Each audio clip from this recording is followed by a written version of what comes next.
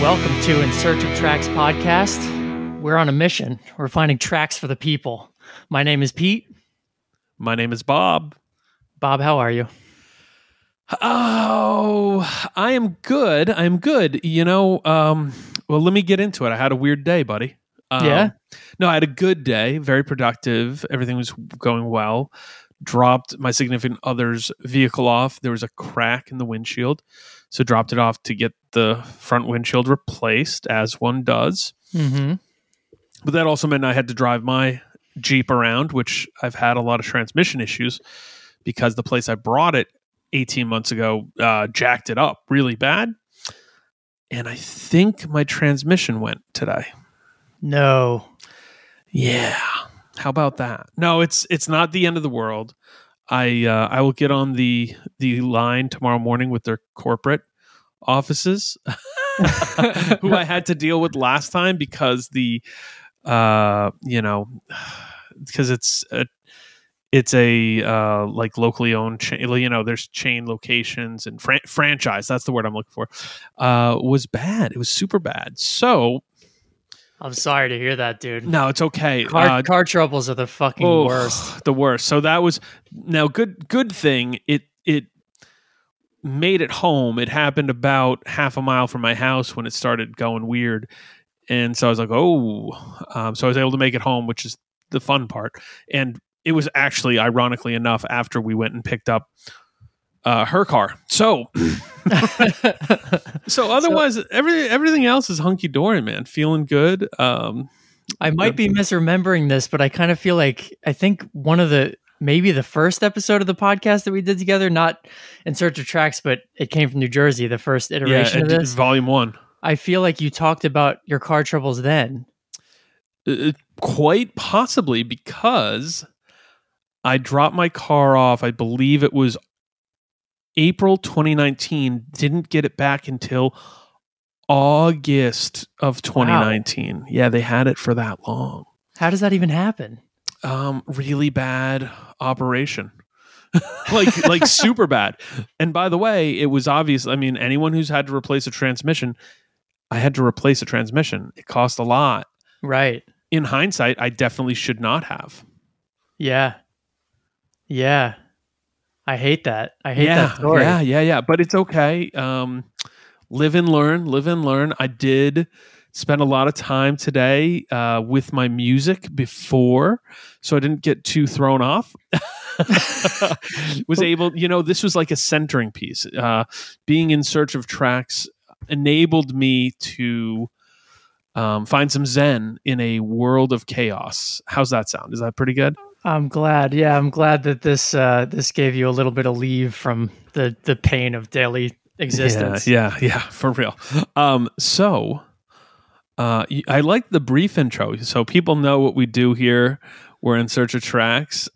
Before we get too deep, I want to say thank you to the people who've left us some really good 5-star reviews and whatever, and hope you leave us some 5-star reviews too, as well as emails and hitting us up on social media. Pete, where do people do that? At TracksPod on Instagram and Twitter. And then you can email us at trackspod@gmail.com. And we love getting your emails. You guys know that we did if you're someone who's been listening for a bit, you know that last week we did a mailbag episode. Mm-hmm. So anything you email us, anything you hit us up on social about, we will get to that eventually. Yeah. So please write. Let us know what's up.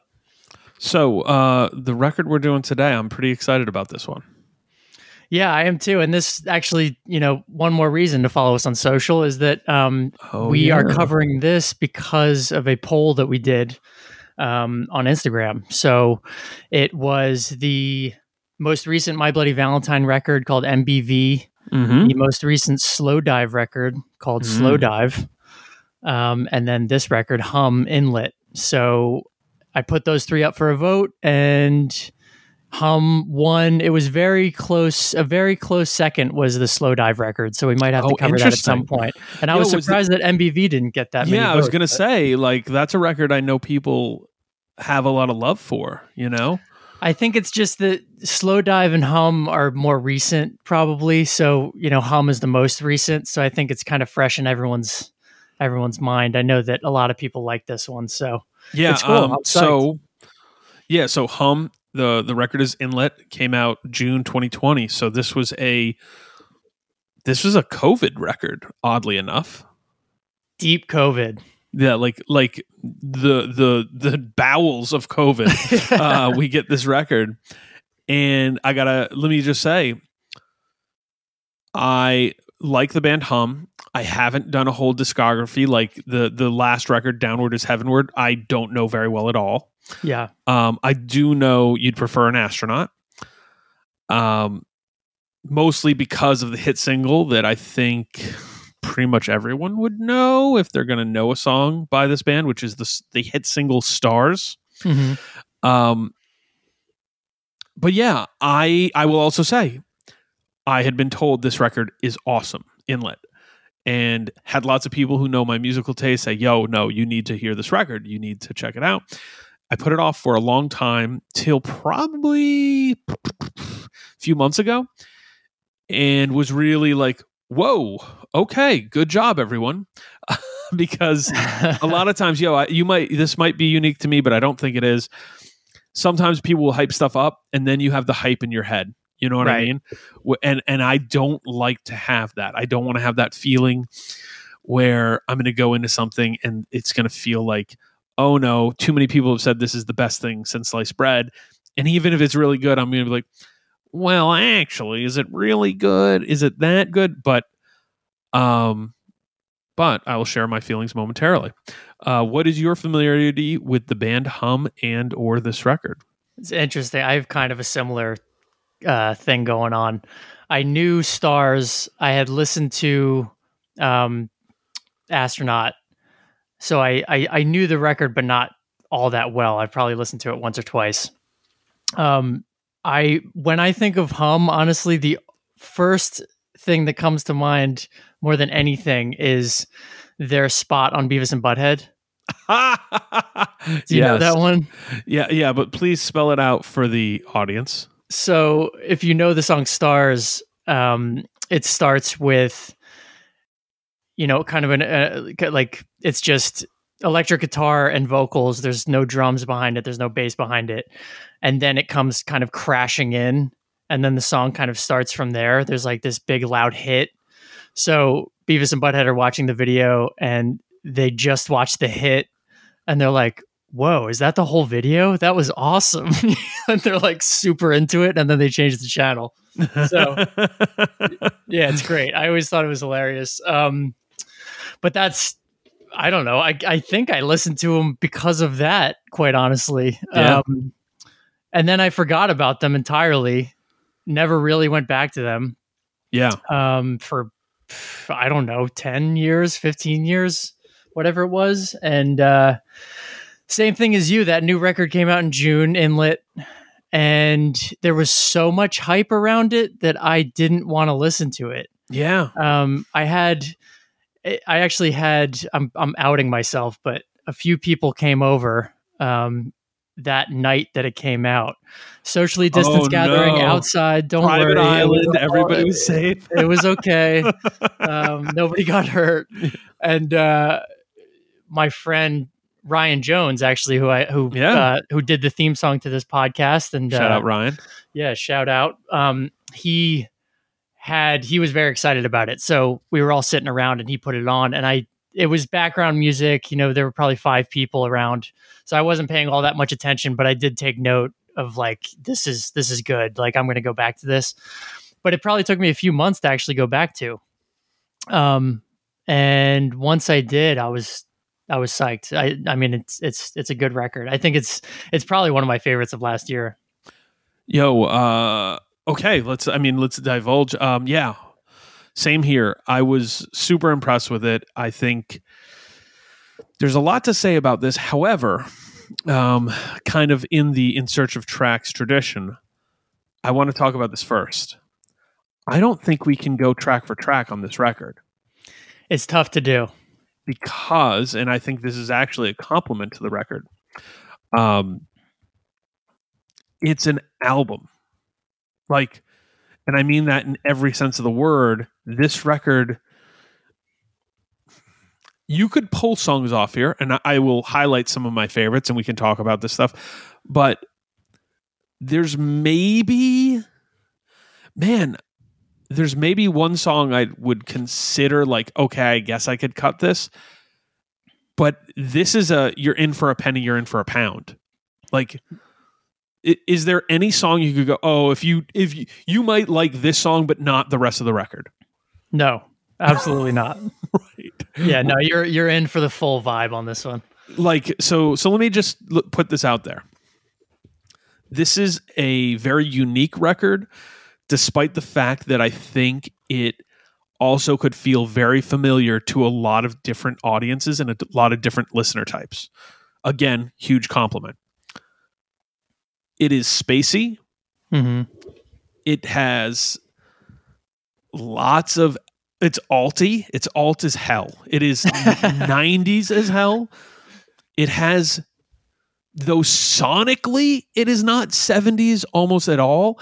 There are these like nods, and the way that the record almost is telling a narrative throughout that feels like it could be, a distant relative of like a David Bowie record, and I say that in the storytelling elements, less so the pop sensibilities. Sure. There's parts of it towards the end, especially, that get kind of atmospheric.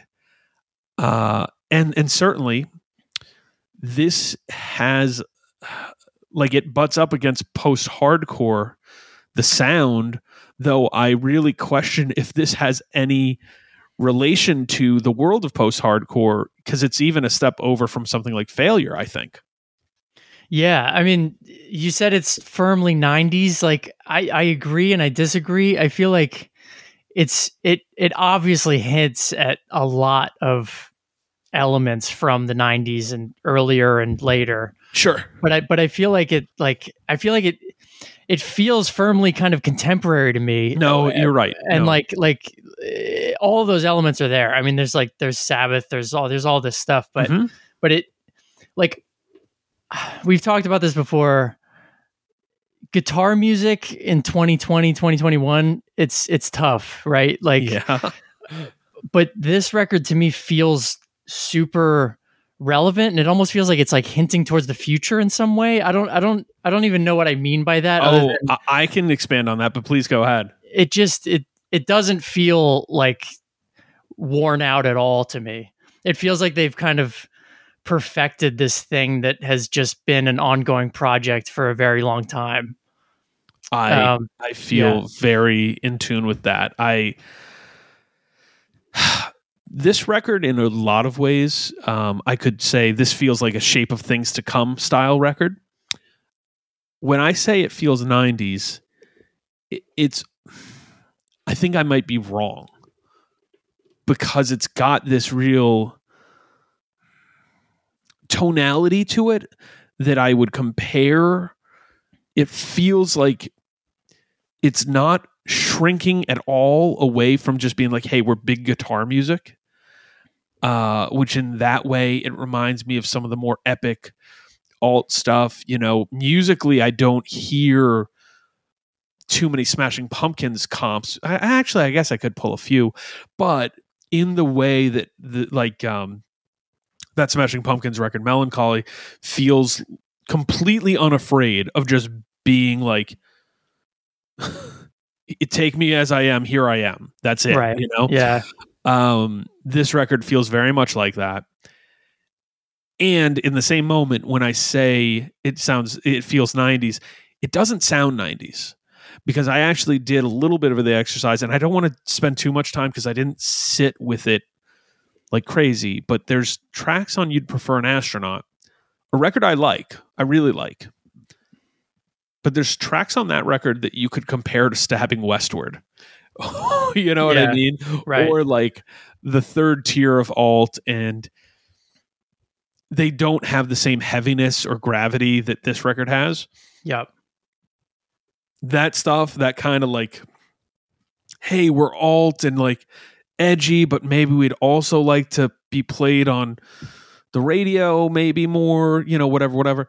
Yeah. I think that's absent on this record. This record's not like, is this anti-pop? Like, it's anti, you know what I mean? There's no, the shortest song on this record is 4 minutes long. Yeah. So if there's a radio single, it's that. Exactly. That's the track 4, Step Into You, which is a great song. And it's the one where I'd go, I guess you isolate this, but it's maybe the third best song on the record to me, Mm-hmm. So when I to circle all the way back from my ramble, this feels like a Shape of Things to Come style record. It's because this feels unafraid. It feels like it's doing what it's doing. And I could see other bands going, oh, wow, this is interesting. And it's sort of new. And it feels like they're not trapped in by any of the elements that feel like, oh, how do we get a single? Yo, if you're a guitar band in 2021, you don't fucking get a single, period. You're not getting a song on, like radio. So that's... Don't even try. Right, exactly. Yeah, just be you, have confidence and personality, and I mean, I feel like this is... All right, so not to go track by track, but there are really obvious nods in this. Like, please, any way you want to go with it. If you want to do tracks, I can go track. But. Yeah, no, it's cool. But so Waves is the first song. Yes.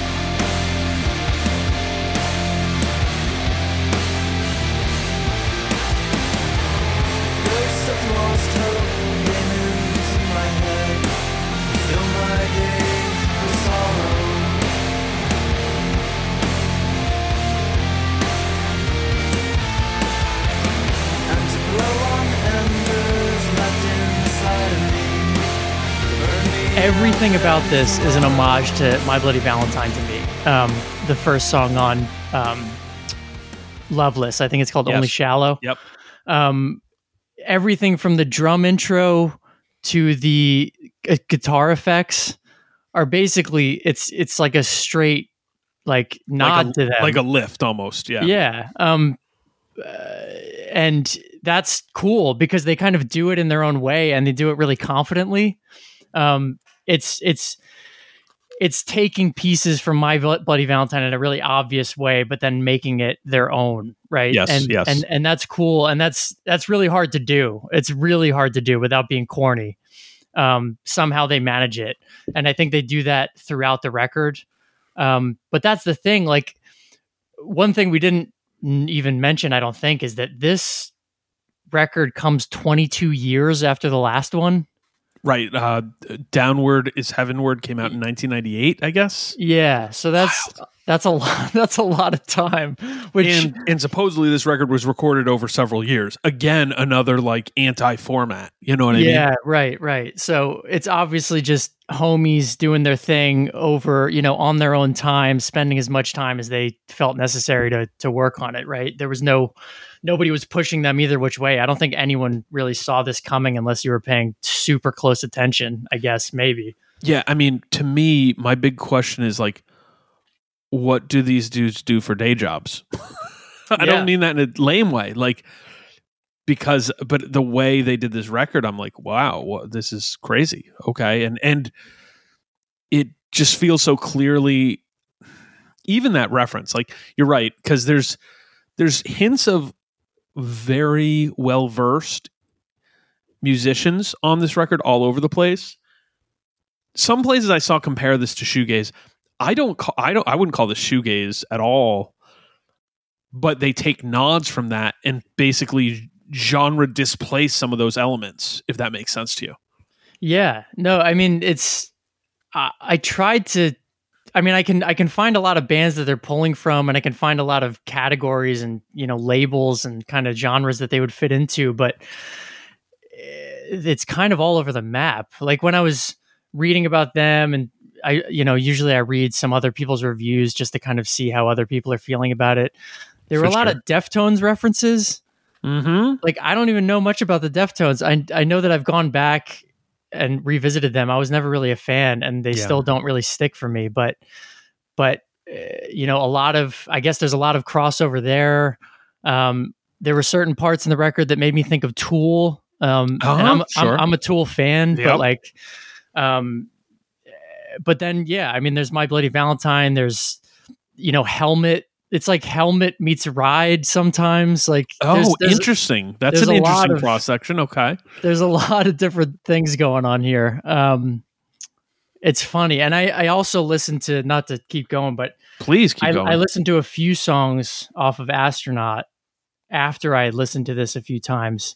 And I really like Astronaut. I think it's a good record, but it's definitely like what you were saying. It's not as focused as this.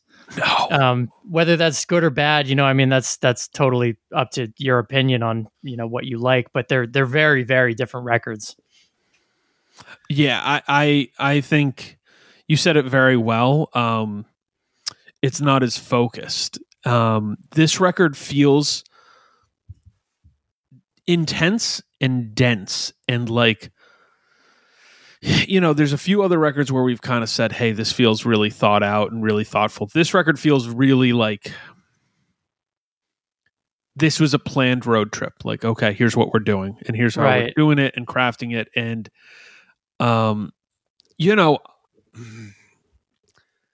there's something about being able to do that and still carry such an energy and tone to a record that, I mean, I just don't think this is unexpected. I think this record, the newness and how fresh it felt for a band who's putting out their first record in 22 years, for a band who shock dropped the record on Bandcamp. And so for people who aren't familiar with Good move, right? Isn't that wild? Yeah. Like, I mean, by the way, great way to grab people's attention. Bandcamp is a stream, for someone who doesn't know, there might be someone there. It's a streaming platform where artists, labels, etc., can upload music basically directly and then control how they sell it, setting their own prices, giving different options, being able to sell merch through there. And Bandcamp does take a cut, but it's pretty reasonable. And you also have the option like, oh yeah, I don't want to take any money. I'm going to put this up for free, et cetera, et cetera. So it's pretty amazing. It's crazy. I mean, it's really, it was shocking to me that it got as much attention as it did when it came out. Like it felt like the old guard coming back to like reclaim their space or something, Yeah. But man, here's the question. At what point were Hum considered a top level alternative band? I mean, never, probably. No, never. We're not being dismissive. We're not being dickheads. We're just being very real about it. Like, however, they come back, surprise release the record. It's great. And all of a sudden, how it combines, like, we don't have to sit here and read other people's reviews for you, but I will tell you, if you're curious about this record, listen to it first, obviously, and finish our episode second. Third, go out there and look at the reviews. Basically, across the board, this thing was getting, 80% or better from everyone, which is like, oh, this is phenomenal. This is great. And I don't think that could be said of a lot of other records, especially not for a band who, I don't know. I have no idea the last time, other than for excitement over final reissues of You'd Prefer an Astronaut, right? Where I saw people really talking about them. I've actually seen a little bit of resurgence and interest in that record in a smaller, more niche community. The post-hardcore and indie worlds have kind of paid more attention to Hum, certainly than they did in the mid-90s, Yeah, absolutely. And that's sort of this phenomenon where bands will have records that connect with audiences that maybe they weren't even intended for. Because I don't think Hum wrote You'd Prefer an Astronaut to be like indie rock darlings. No, I don't think so. But I mean, to your point, it's the reviews were so hot on this. I mean, this, you talked about their day jobs before. Like they could make a second go at just being a full-time band, given all the attention this record got. Oh my God. And like, to be honest, with how cohesive and really cool this record was, one, I would hope that they do a follow-up sooner because I think this is like structurally just such a cool record. And two, now I'm interested. Like now I would go see them. Whereas prior, I don't know, like, and again, like I said, I'll sit with more of their discography, but prior I would have written them off as county fair music. Like, yeah, like You'd Prefer an Astronaut is great, but so is New Miserable Experience. And I can go see Gin Blossoms at, the Mercer County Parade and sit on the thing. Whatever. I think Hum should still tour with Gin Blossoms. I'll go to that fucking show. That's a great show. Yeah, I'm all in for that show. So let's dig into this record a little more. I was saying track by track where we cut, etc. I don't think we can do this for this record because when I was trying, I could only do like one-ish. And my note for the song was, I guess I would cut because it's long, but I really like it. Can I guess? Yes, please. Is it Desert Rambler? No. Okay. It's The Summoning, which I think is the other side of Desert Rambler, basically. Okay. Desert Rambler, maybe my favorite song on the record. It is 9 minutes long.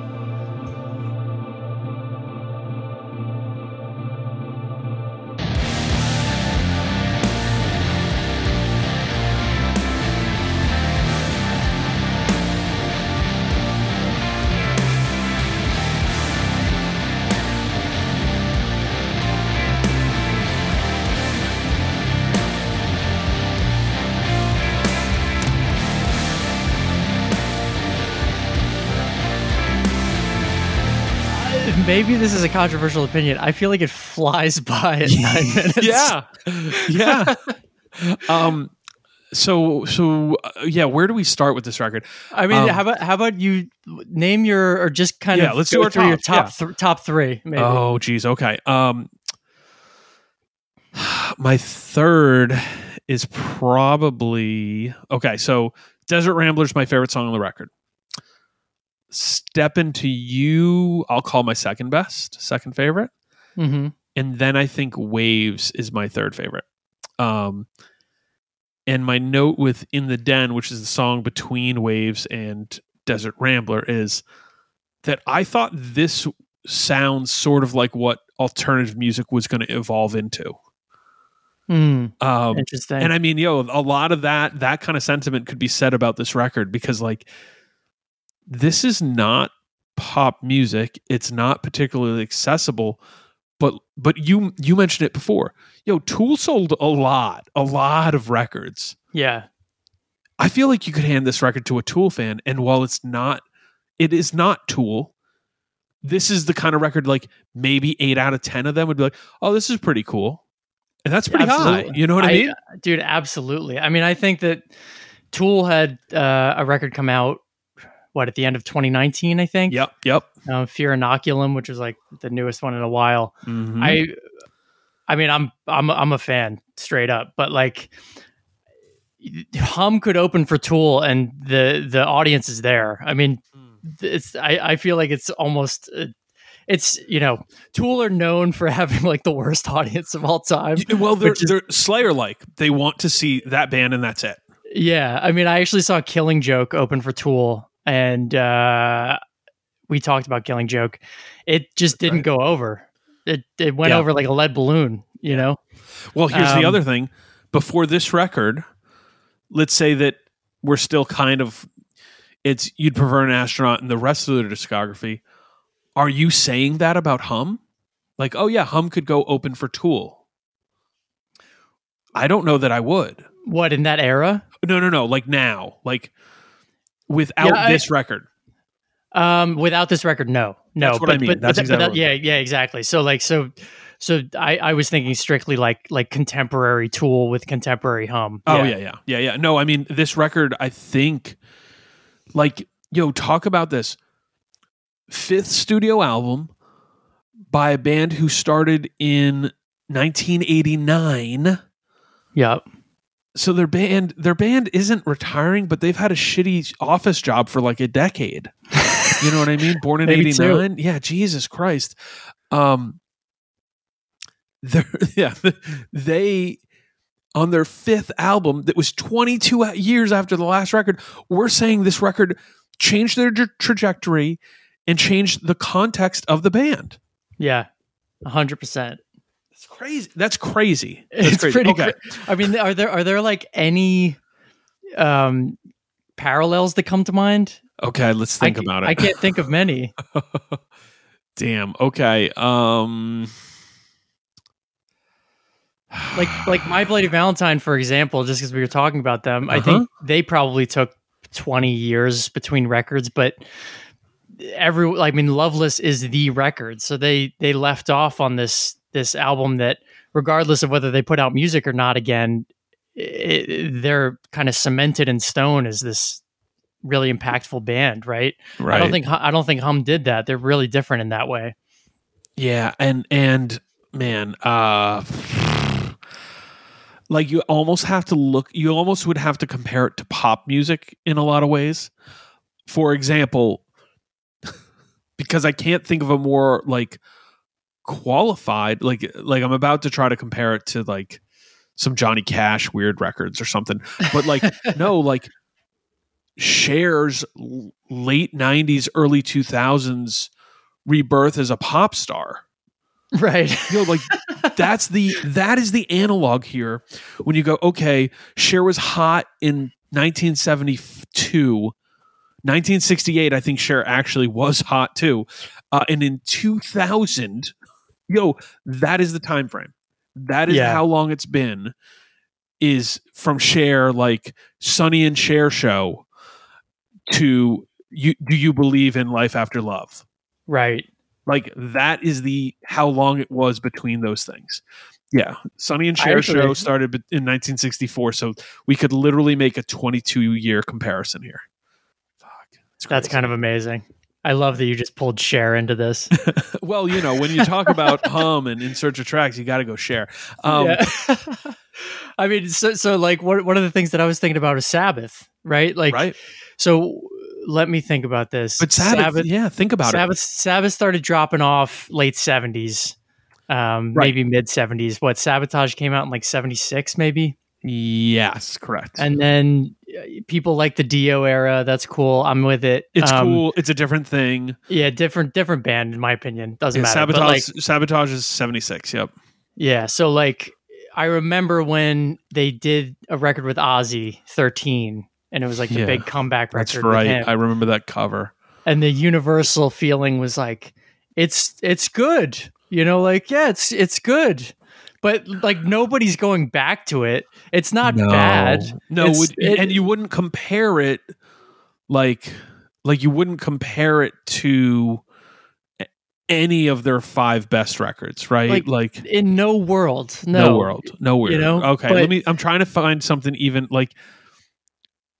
Is it even when is No More Tears? And that's just an Ozzy song, isn't it? Yeah. No, I mean, dude, no. There's the equivalent. Like 22 years is fucked up. That's I hate to say it. Like maybe there's a couple. Like what is the Neil Young? There's a Neil Young 90s record. Mirrorball. Is that the one? Yeah, that one's with like the big. Pearl Jam guys. Mm-hmm. And people like it. There's also another project he did with those guys that people liked. But like if those records, the Neil Young Mirrorball's 95. Is it Broken Arrow with Crazy Horse? No. There's a few of those Neil Young 90s records that people swear by. They didn't erase. Like I think if you go see Hum, you're going to see Stars is the closer, and you're going to get a couple tracks off the other records, but you'll probably hear most of this record, right? Like Neil Young, if you're doing a best of Night with Neil Young, you're getting an awful lot from 1968 to 1975. Yeah. And same thing with Sabbath, same thing with a lot of bands. Whereas, I mean, and here we are putting Hum up next to these literal crazy legends. Yeah, I mean, but this is just for context, basically, for timeline. I think it's just like, it's a fun comparison because like it's really, really hard to put a record out this good. Like, I bet there's a lot of people out there who this was their first Hum record, and I bet it's going to be their only Hum record. Oh, and that's wild. Yo, that doesn't happen very often. No, and that's such a good question. Like, wow, you just knocked something out of the park. I could see people being a fan of Inlet and going back to the old records and going, yeah, these are okay. Yeah. Like, you'd prefer an astronaut? You're okay. It's okay. I'm not going to lie. I think this record might be a more concise, more efficient, more, just better record. Like, from start to finish. There's a couple parts of You Prefer an Astronaut that have a lot of appeal to me. But this record as a whole document hits a lot more of my interest groups. There's a lot of, there's a lot of this kind of, Sabbath's the old guard reference, but there's parts that remind me of all those bands like Caius and, that whole world of kind of stoner rock stuff that I'd be shocked if they weren't at least aware of.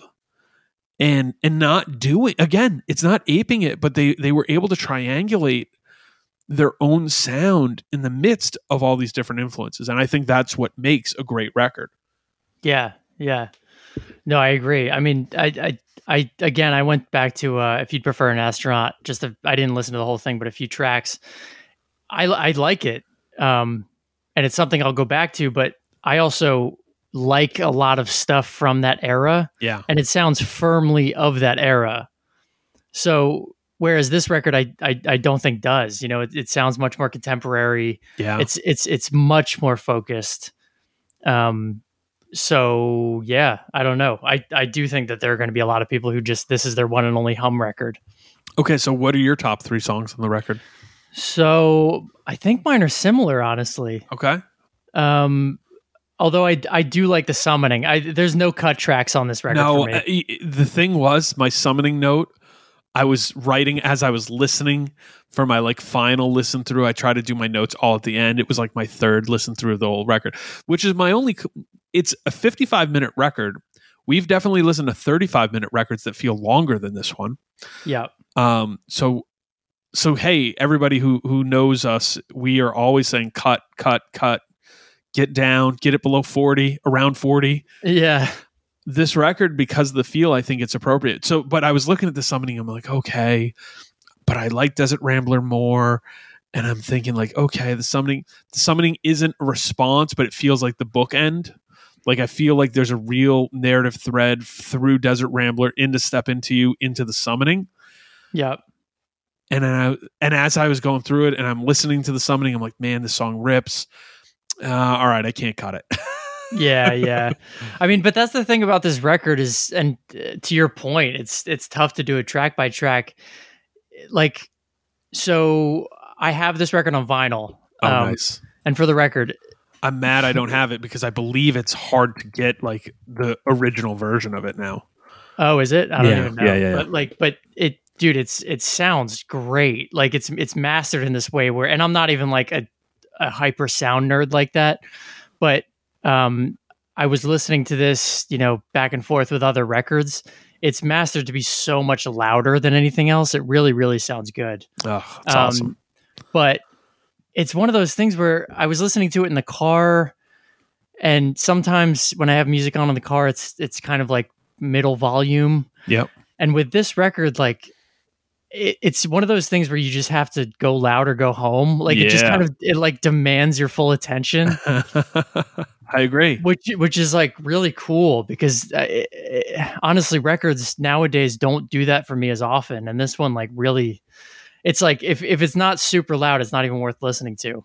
No. And this record held my attention for the full hour multiple times. Yeah. I'm sorry. No, go ahead. I was going to say, to your point about the track by track, like, every song, there's so much depth to every song Yeah. that the more you listen to it, the more you're going to find in other songs. So like, although my top 3 is probably similar to yours at this point, every time I listened to it, I would find elements that I liked in other songs. Like the outro on the Folding, or the song Folding, for example, is amazing. It's really cool. And it feels so new. That's the 7th song, second to last song on the record. And it feels like a new thing that you hadn't heard on any of the other songs. Yeah, and the riff is super catchy. And then like Cloud City is like easily the most melodic song on the record. So if you're kind of in that mood, it's like it strikes this different chord that you hadn't really heard before on the thing. So like, even though like, do you know the Needle Drop? What's that guy's name? Fucking the YouTube music reviewer. Anthony Fasano? Anthony Fontano. Fantano, yeah. Yeah.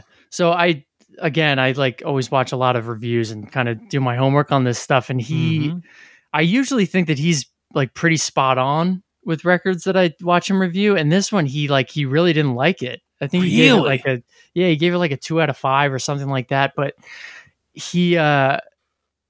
for him, it was just, he didn't like the tones, the guitar tones. He didn't like the vocals. It was like all really samey for him. Okay. And for me, I was like, dude, listen to the record a few more times. Man.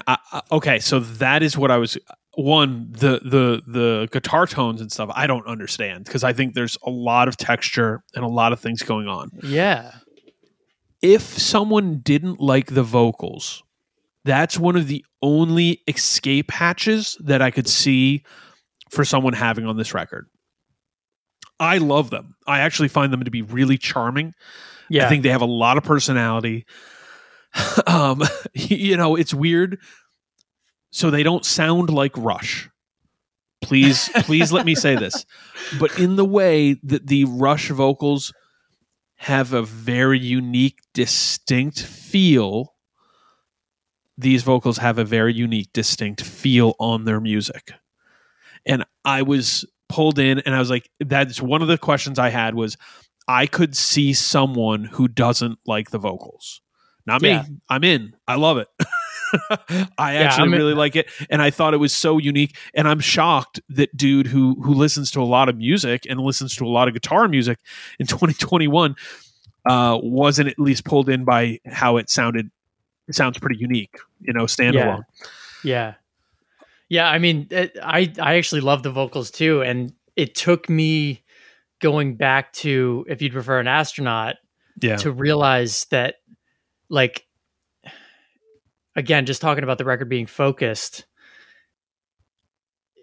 his vocals on Astronaut are kind of all over the place. I won't say that it's, I want to say screamo, but it's like, it's not at all, but he stresses his vocals out on that record in this way that he doesn't even come close to on this one. Correct. And I think it's just, again, it's just that thing that comes with age, which this one, again, had a lot of time to age, where I think he realized what he was capable of, what he was good at, what sounded good, and like where to push it and where not to push it. And he doesn't push his vocals very far, but frankly, his vocals aren't very strong. So, I mean, I think it's a confidence thing of like, yo, I should only take my vocals this far. And to do that confidently, I like his vocals on this record to me are like the shining beacon, because like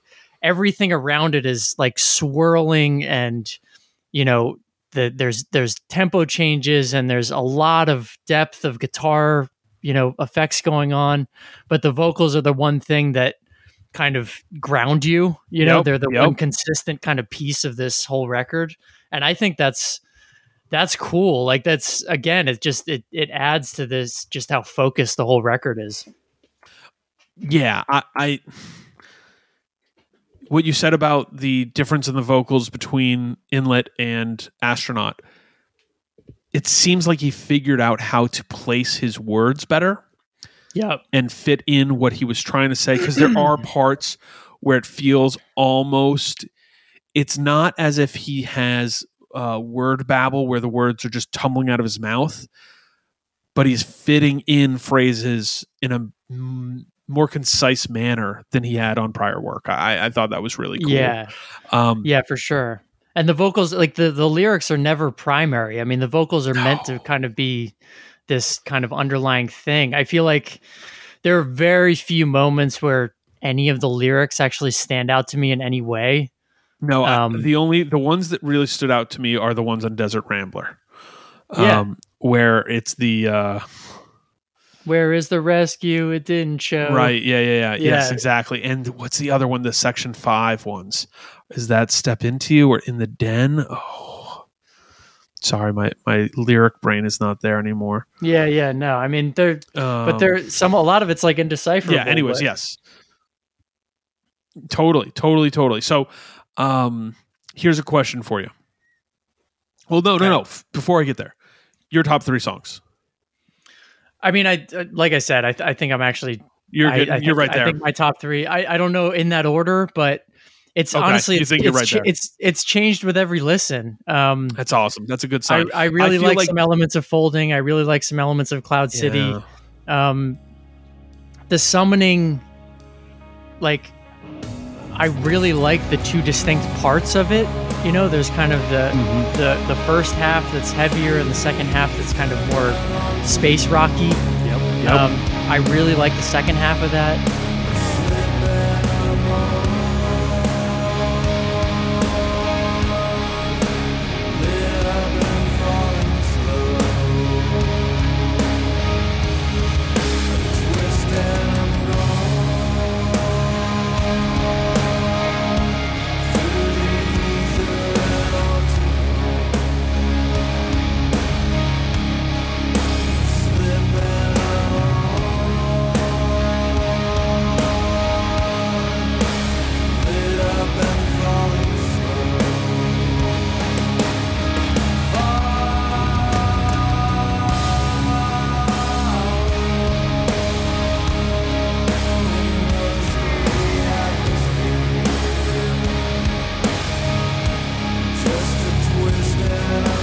Step Into You is awesome, and I think In the Den is like a great song. That's kind of where I pulled the like Helmet and Ride combo, because that's what that sounds like to me. Yeah, I think that's actually like a really precise way of looking at this band. That song specifically really pulls that out. Yeah. I think it's a good sign when you look at an 8-song record and can pick any number of the songs. But to me, it's like 3, 4, 5. The heart of the record feels like this is the meat. This is like awesome. Yeah. Okay, so kind of as we're starting to pull together, is this record too long? No, and it's almost an hour. I'm gonna say no. Does it drag? No. This is like the first in Search of Tracks history. Not too long. Yeah, that and it's so then does it feel disjointed or slapped together at all? No, it feels like hyper focused. Yes, 100%. Quality of the songs and lyrics, memorable songs. How do they stand up against their contemporaries? I find these songs super memorable and almost like they don't have peers in the moment. Yeah, I mean, I would put them. I don't know. I mean, maybe this is a hot take. I just feel like a lot of these, and I'm going to say Slowdive and My Bloody Valentine, and those are firmly shoegaze bands in this way that Hum I don't think is. Yep. But I think that those 3 records, and I think the reason that we put those 3 up for the vote is because they've all come back with these reunion in quotes, whatever you want to call it, but records that are, you can just put up against any of their best work and it's great, so yeah, they're standing shoulder to shoulder with their contemporaries at this point, I think. Yeah. And I mean, I'm very hopeful. Like, man, I would love for there to be a larger section of alternative music that is as high level as this in the present tense. Yeah. Like, this is really good. I mean, like, why isn't Dave Grohl putting out music this good? Like Gauntlet has been thrown here, Dave. Yeah. Do you think this strictly exists in a time and place, or does it influence and impact spread much further? This is 100% timeless. I mean, it feels contemporary, so I guess we'll see how it ages, but I feel like this sound, they honed it in like a diamond, and it's very good. Yeah, absolutely. And for you, artwork, rollout, does the artwork fit the music, all that stuff? Is it memorable? I think I love the artwork, actually. And the vinyl, again, I have the record. It's all just kind of photography of kind of like this spatial kind of photography. Yeah, like desert scenes almost, right? Yeah, there's no lyrics. I think it's perfect. And I think the rollout was great. I mean, I love just after 22 years, you drop a fucking record. That's crazy. Yeah. And do I think it's not the most unique artwork of all time? No. But I certainly like it. I think it's really cool. And it fits the music perfectly. Totally.